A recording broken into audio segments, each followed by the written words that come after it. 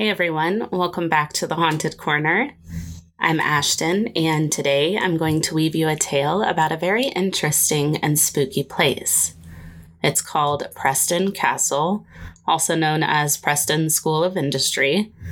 Being one of the oldest reform schools in the United States, it's got quite the history. Let's get into it.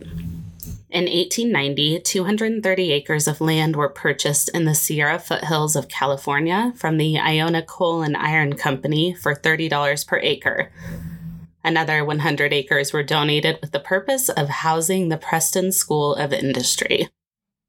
State legislature had ordered construction of the building to serve as a juvenile rehabilitation and correctional facility to house mainly boys between the ages of 12 and 24. The goal was to reform and rehabilitate the struggling youth rather than just imprison them, which was pretty progressive for the time. Construction began immediately on the administrative building, which became known as Preston Castle. The cornerstone of the school was laid on December 23, 1890, with 2,500 people in attendance. The bricks used in the administrative building were made at Folsom Prison and San Quentin Prison and transported by train. Folsom and San Quentin prisons are where the youths were housed before the Preston School of Industry opened.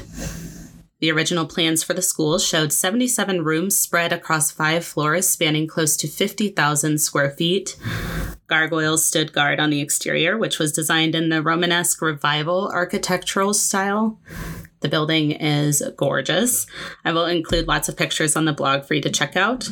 The first floor would house a reception area, a sitting room, a butler's pantry, and a dining room, bathrooms, a physician office, a pharmacy, and several other offices.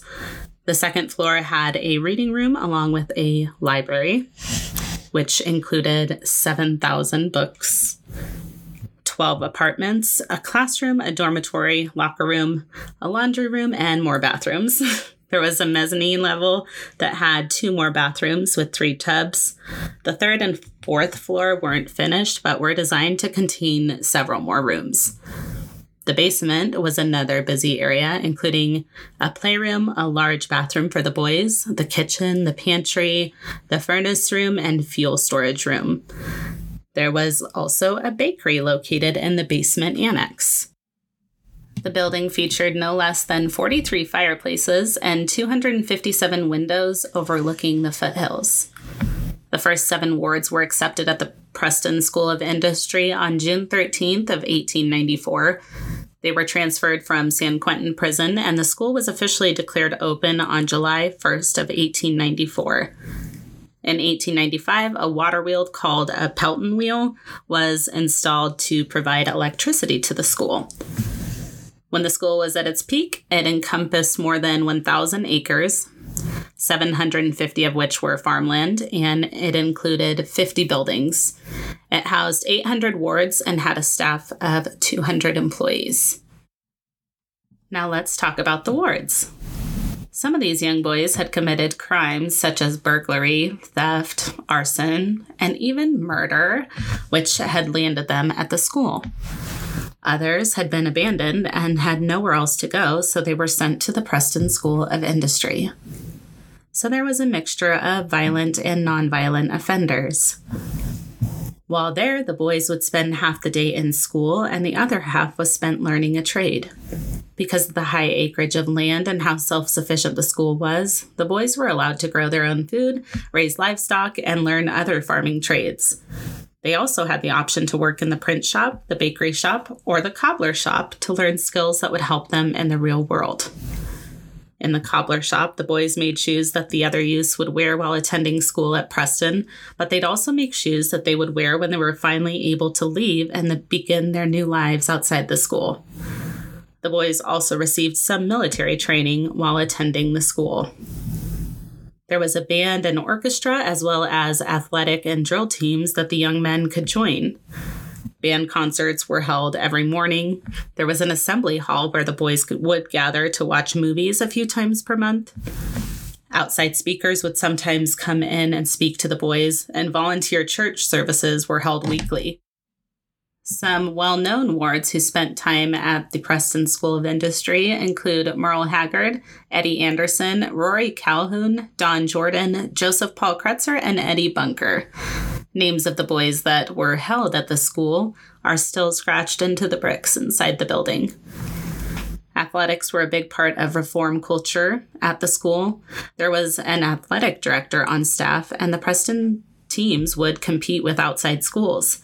And they were pretty proud of the fact that only one boy escaped on a trip to an athletic event outside the school. According to an article from 1925 in the San Francisco Bulletin, the superintendent claimed that although most boys planned on running away from the school at the time of their arrival, nearly 100% decided to stay after they arrived. The boys seemed to enjoy their time at the school, but was that truly the case? Many believe otherwise. Reports of mistreatment at the school came about really early on and continued to be present throughout its history. Reports of harsh punishment and loss of privileges were prevalent, but starvation, isolation, and paddling were also common punishments for the youths who didn't remain in line.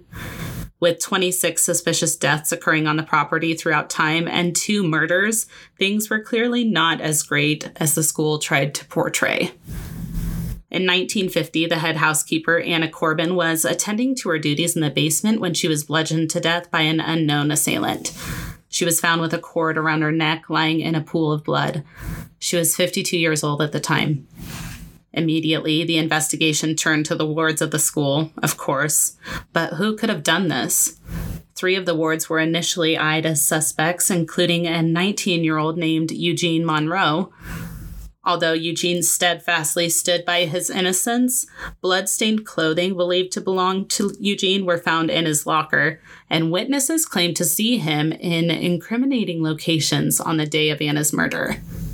He was arrested and charged and eventually tried 3 times for the murder. There was a hung jury in the first 2 trials, and Eugene was acquitted in the 3rd trial. Many people believe he did murder Anna, despite his acquittal, but he still claimed that he was innocent. And 1 year after he was paroled, Eugene confessed to raping and murdering another woman. Anna Corbin's murder remains unsolved to this day. In 1965, the agricultural teacher asked 2 of the boys to stay after class to help weld a trailer hitch, and when he bent down and began to weld it, they beat him over the back of the head with a pipe, killing him. On another occasion, 2 of the wards, Samuel Goines and Joe Lopez, attempted to escape from Preston.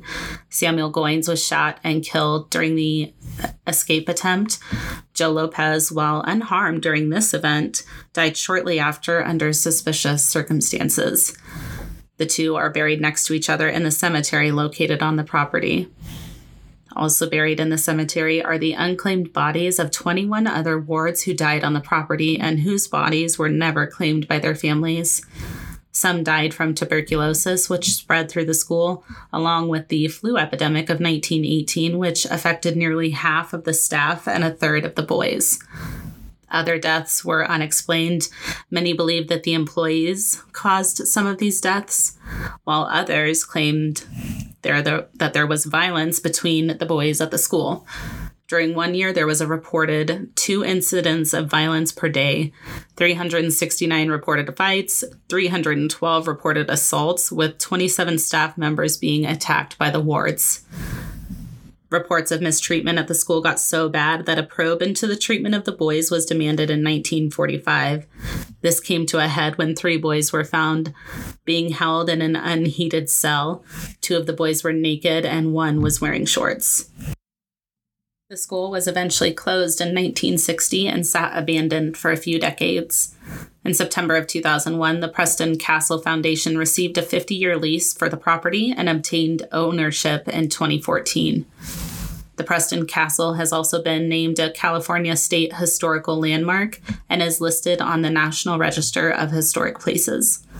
The foundation hosts tours of the property for those who are interested, and if you've ever been to the property, I'd love to hear about it. So let's talk about the hauntings. Some of the more popular locations to experience paranormal activity include the basement, the infirmary, and Anna Corbin's room. In Anna's room, people have experienced partial possessions or channelings. Unexplained noises, including the sound of a chainsaw and a little girl crying, have also been heard in this room as well. Why is it always a child crying and people being possessed in the room? Absolutely not. Some have reported seeing the spirit believed to belong to Anna Corbin in the basement. And if you're a Ghost Adventures fan like myself, you'll remember the episode in which they investigated Preston Castle.